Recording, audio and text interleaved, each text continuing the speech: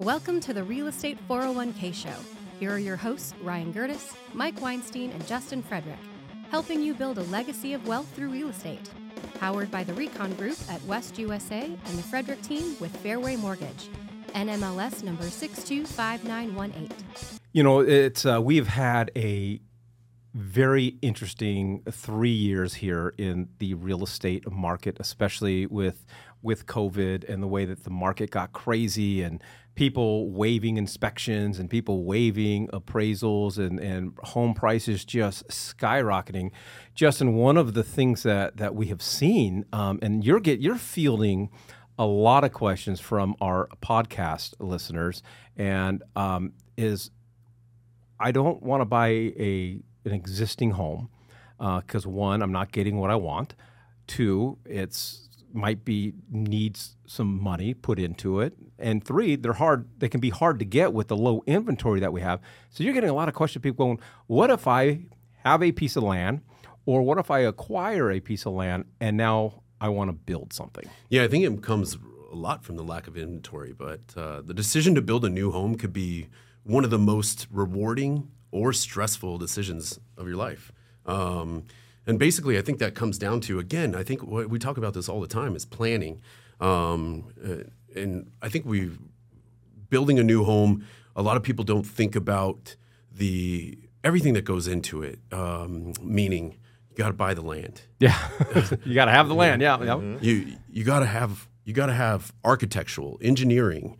You got to make the decision on what you're going to put in the house, from the color and the style of shingles to the size and the color of your baseboards. I mean, yeah. How do you want your foundation? What kind of driveway do you want?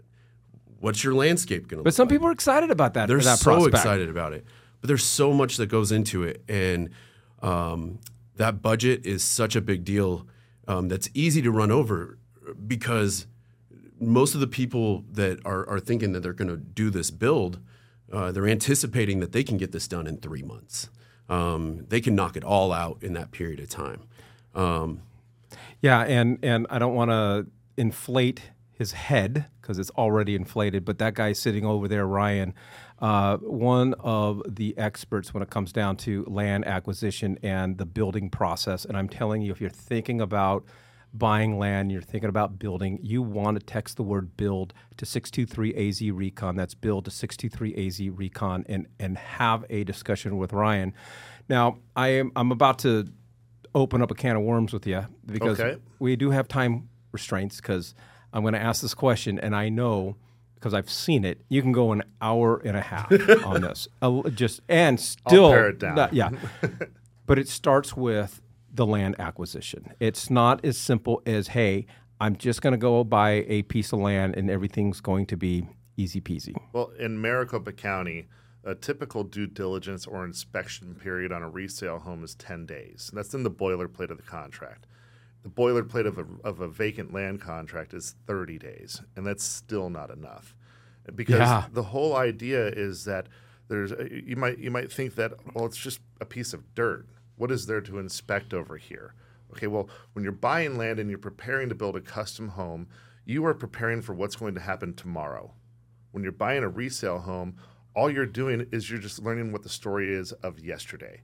So it's a lot easier for you to understand the story of what happened yesterday than for you to understand what's going to happen tomorrow. And it's as simple as that. So understanding what the soils are doing, understanding what the civil engineer needs to do, understanding what the architecture needs to do, before it even gets in the builder's hands, it's a very long process, and it does require a lot of research in order to understand what that looks like. I think research is key, because in our world, if a piece of land is listed on the MLS or multiple listing service, that listing agent is providing a lot of information. One of the key things that you have to look at is utilities. You got to consider water. You got to consider sewage. You got to consider, is there gas there? You got to consider, electricity. You got to consider those things. You cannot, especially when it comes down to land, you can never trust what that other agent is put on that piece of information. So you've got to verify this stuff. And I think that a lot of these things, I mean, this is even from analytical buyers, analytical consumers. They'll go look at a resale home that's 30 years old, and they'll say, this thing is selling for $450 a square foot. Well, I just looked up online, or I talked to my contractor. He can build a home similar to that for $250 per square foot. I'm in the positive $200 per square foot. So whatever I build, or the more that I build, the more equity that I'm walking into. When in the reality, there's so much more that goes into that, because the numbers that they're giving you is after you've done all the research, after you've done all the soils work, after you've done the utility research, your tap-ins, your permits, so on and so forth. So that number is just you getting vertical. It's not all the horizontal work that's done as well. All right, I'm going to throw a curveball. We're not even going to talk about a building. Okay, I want to stay on the topic of land. Okay. Okay, because right, we're knee deep. We're knee deep in this. Case in point, I have a piece of land up there in Lakeside in the White Mountains, and you look at it and you look at the tax records. It's an acre, okay, and it's in a subdivision. So I've definitely solved the problem of utilities, because I can see the utilities there, and so Ryan, you and I and a fellow an investor of ours were thinking about buying it, and you guys went up there and took a look at it. An acre just doesn't necessarily mean an acre. What's usable, right? Right. Yeah. So you'll So you talk about now you're talking about footprints, and you're talking about and mine's on a hill.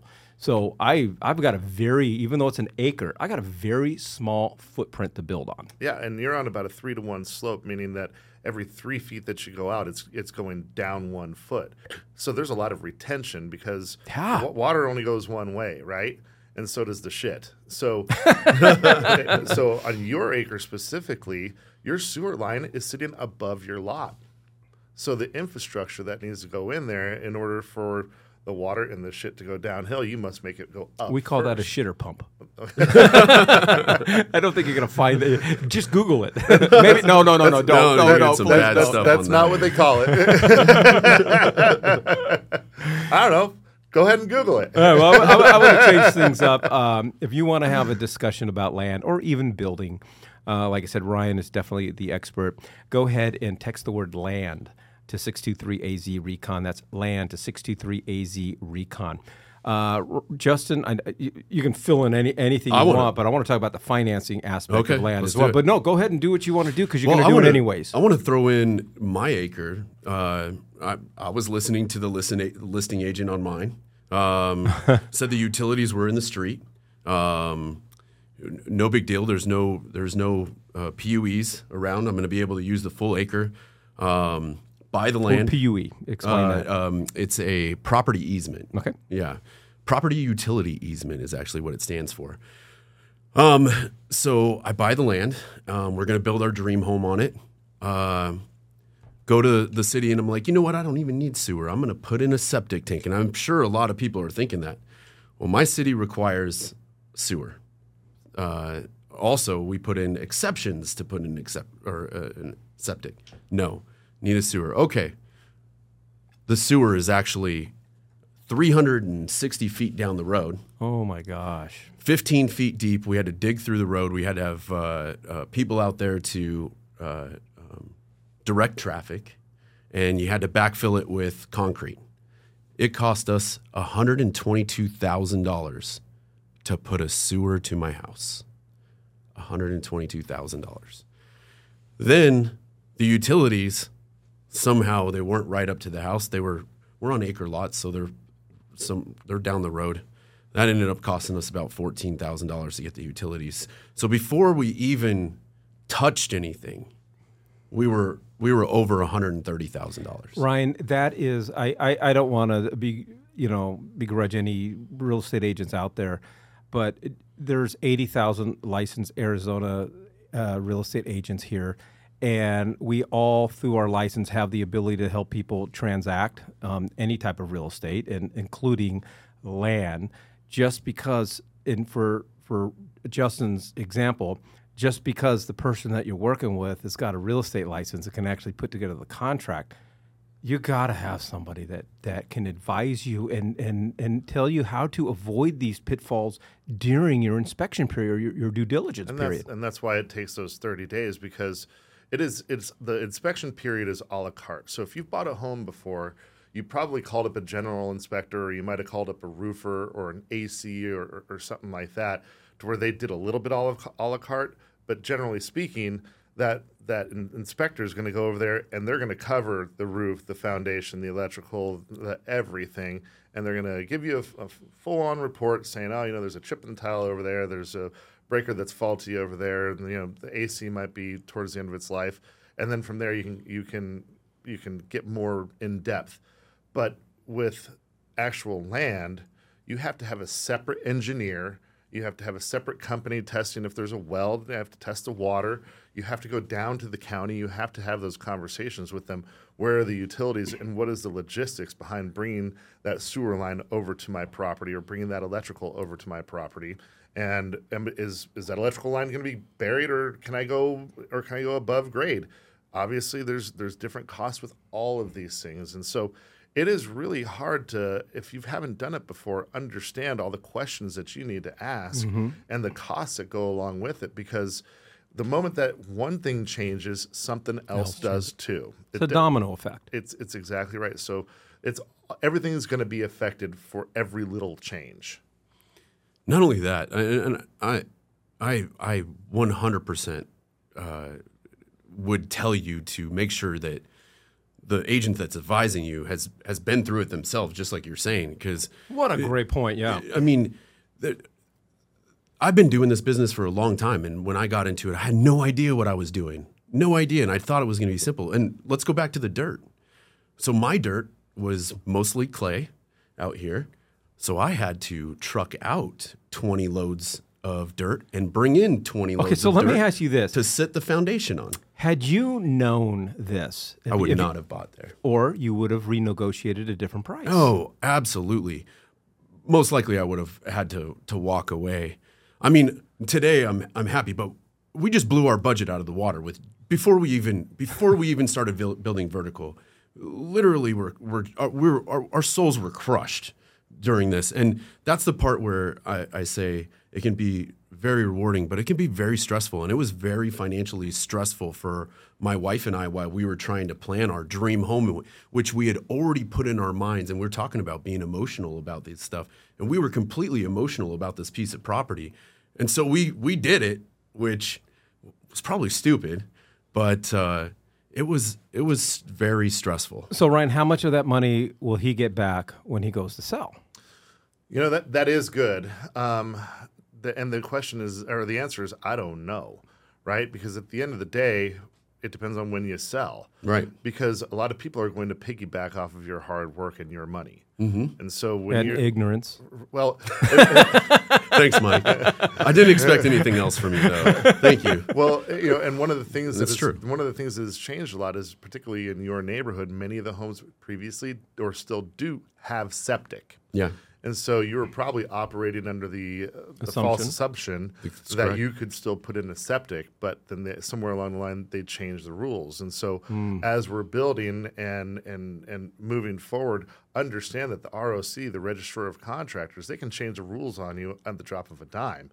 They can say, we don't like this anymore. This is now the new standard in order to get a permit here for what you're trying to accomplish. So you might have a neighbor that has a septic, but that doesn't necessarily mean that you can now. And so you've probably heard the term grandfathered in. They can continue to have that septic, but in most municipalities, and this is nationwide, if you can have sewer, then you must have sewer. Mm-hmm. You can't just do septic, or you can't just do well, or you can't just live off grid with solar panels or whatever it is that you have in your mind in order to get those utilities.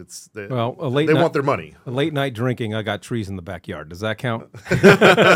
All right, well, we'd love to strategize with you, especially if you're thinking about buying land and building on land. All you got to do is text the word land to 623-AZ-RECON. That's land to 623-AZ-RECON. All right, Ryan, I'm going to finish up with two questions. Okay. So number one, let's briefly talk about water. Okay. Because water is obviously paramount. There's been a lot of discussion about our governor here in the great state of Arizona basically putting permits on hold for subdivisions because we are concerned about water. What does that mean for me if I'm going out and buying just a 1 acre parcel or a half acre parcel? And then my second question is, with all of this said and done, I show up to the city because I'm going to buy this land. What questions am I asking? And I know that's a loaded question. Yeah, I'm not going to go too deep into the weeds on that. Let's start with water first. So, big misconception is that we have no water here. We don't have as much as I don't. That's why I'm drinking bourbon. There you go. We don't have as much as many of the states in the South, but we do have a lot of underground water. And our governor has basically said, a lot of these certified public reports that have gone out are faulty, and that there is not 100 years of water. So when you are a developer, water is a luxury. When you are building a home for yourself as a primary, water is a God-given right. So you're going to be hard-pressed for them to say, no, you can't dig a well if there's no city water available. Now, they are going to increase tap fees. They are going to increase the rate fees, et cetera. But you can still get water if you have a water line there, or if you need to dig a well. They're not going to tell you no. They might charge you more money. Number of things to ask the county assessor or the permitting department. Honestly, if you haven't done it before, you're going to want your civil engineer to do a good, strong look at it before you. What's the civil engineer? So they're going to determine what the drainage is, whether or not there's flood insurance that's required. They're going to determine what type of soils you have. There's what's called a perk test or a percolation test that is going to determine what type of septic tank you can put in there if you don't have city sewer lines. So if you need to be very off-grid, then these are the types of reports and the research that needs to be done. Now, if they already have sewer lines that are abutted up to your property and water lines and electricity, it's a little bit more straightforward. You might have to put in culverts. You might have to put in some extra retention. But at the end of the day, if you can tap right in where it's not 350 feet away. And so would the city, to avoid the situation that Justin got himself into, can they verify where all of this stuff is located? Yes, they can verify where all of these things are located. And so when you go down there, they're going to have maps of whatever the utility companies are, and they're going to have them. They'll have like a virtual blue staking is what they call it, where they can say, okay, yeah, this is the gas line right here, 10 feet off property. Here's the sewer line, and then here's electrical and internet and so on and so forth. So they'll have all of that there. And then when you are doing all of your homework as to where the home is going to be situated and where you're going to tap into those lines, they're going to tell you where you can, where you can't, where it gets. From what I'm hearing from you, and like I said, every time you talk about land, I'm learning. I feel like a student. Is your civil engineer is almost like an inspector in a weird form. They're kind of like the mastermind behind it all. They're going to be you're going to find out what you can do and what you can't do. And a good one is going to be paramount, because you're going to have some that, if they're not familiar with that area, or if they're not familiar with the city, because they do a lot of talking with the city. They do. They have relationships with them. If they're not familiar with that, with any type of topographical or undulation issues, like the place up in Lakeside, if they don't know how to build out a plan for retention and drainage, then they could send it. You could spend hundreds of thousands of dollars, submit for permit, and the city could say, yeah, no, this isn't going to work. So going back to, and I'll end with this story. So going back to the perk or percolation test, I've got a cabin up in Pine Top. And right across the street from me, it's just a beautiful property, and never been development all around it. And yeah, it turns out that the guy who bought it didn't do a perk test, and for whatever reason, that property is not percolating. And so It's good on me. I don't have to look at a house or a cabin across. But this guy's now got a piece of property that you can't do anything with. It's going to cost him a lot of money. You'll have to put grinders up there, and you'll have to put pumps in order to get over to the sewer lines. And it's trust me, anything can be solved with money in real estate. True, right? But at the end of the day, if we're talking about how to actually build wealth in real estate, and you're wanting to do some type of development, even if it's just on a small scale for your own personal custom home, all of these things are paramount to having these conversations. And so that's why when you see these big, huge developments, it makes sense for them to do all that dirt work, because they can do it once and then service 10, 20, 100 different properties, where if you're doing all this dirt work and all this utility work and all this civil work, all this architectural work, you're doing it for one home, you have very little margin of error. One mistake can mean the difference of you blowing the entire budget. And we're definitely not trying to dissuade you from buying land and building on land. It can be one of the greatest experiences and a lot of great opportunity.